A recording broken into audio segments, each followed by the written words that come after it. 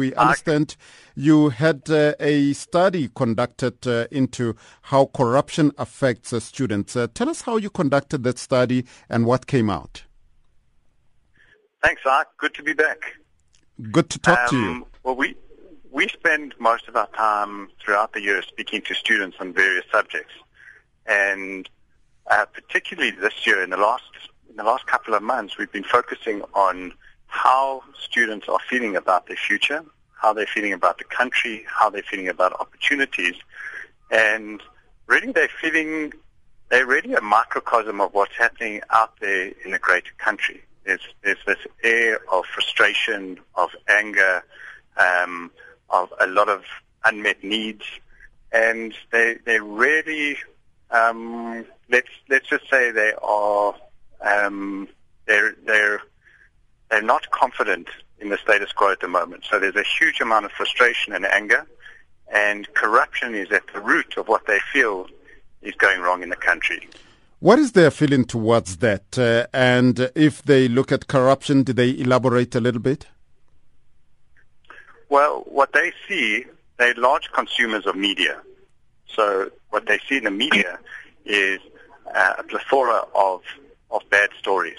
If they read cover to cover, if they're online, if they're seeing what our politicians are saying, there's lots of stories, and there's so much evidence that is just telling them that our country's not in a good space. Our values are not in a great space. And when it comes to voting, it's creating more and more apathy, and their psyche is saying, well, this is such an endemic, corruption's at such an endemic level. How could they even play a part in the future? So they're starting to feel apathetic. And sadly, when you ask them, well, why don't you play a role in fighting this, and do you see yourself staying in the country, a much larger percentage than we've seen before would say, well, if they had an opportunity outside of the country, they would take it. I was just about to ask you, Ronan, do they feel helpless, or do they see a role for themselves in dealing with the scourge of corruption? When we speak to them, there's a huge sense of helplessness, frustration, anger. And when we ask them, what would you like to really fight? What is a cause that is close to you? And they speak of helping their communities. So what's very dear to them is seeing that their communities where they come from get out of a state of poverty. That's where their heart and soul is aligned. So they really want to see an end of poverty.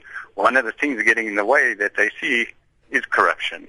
And I think they're feeling helpless around, everyone speaks about the elephant in the room, which is corruption, but they really don't know what they could do to help. Well, Chief Executive Officer of Student Village, Ronan Ayres, thank you as always for talking to us. It's 23 minutes after 4. Traffic on SAFM, your trusted guide to the road ahead. We'll start off in Joburg.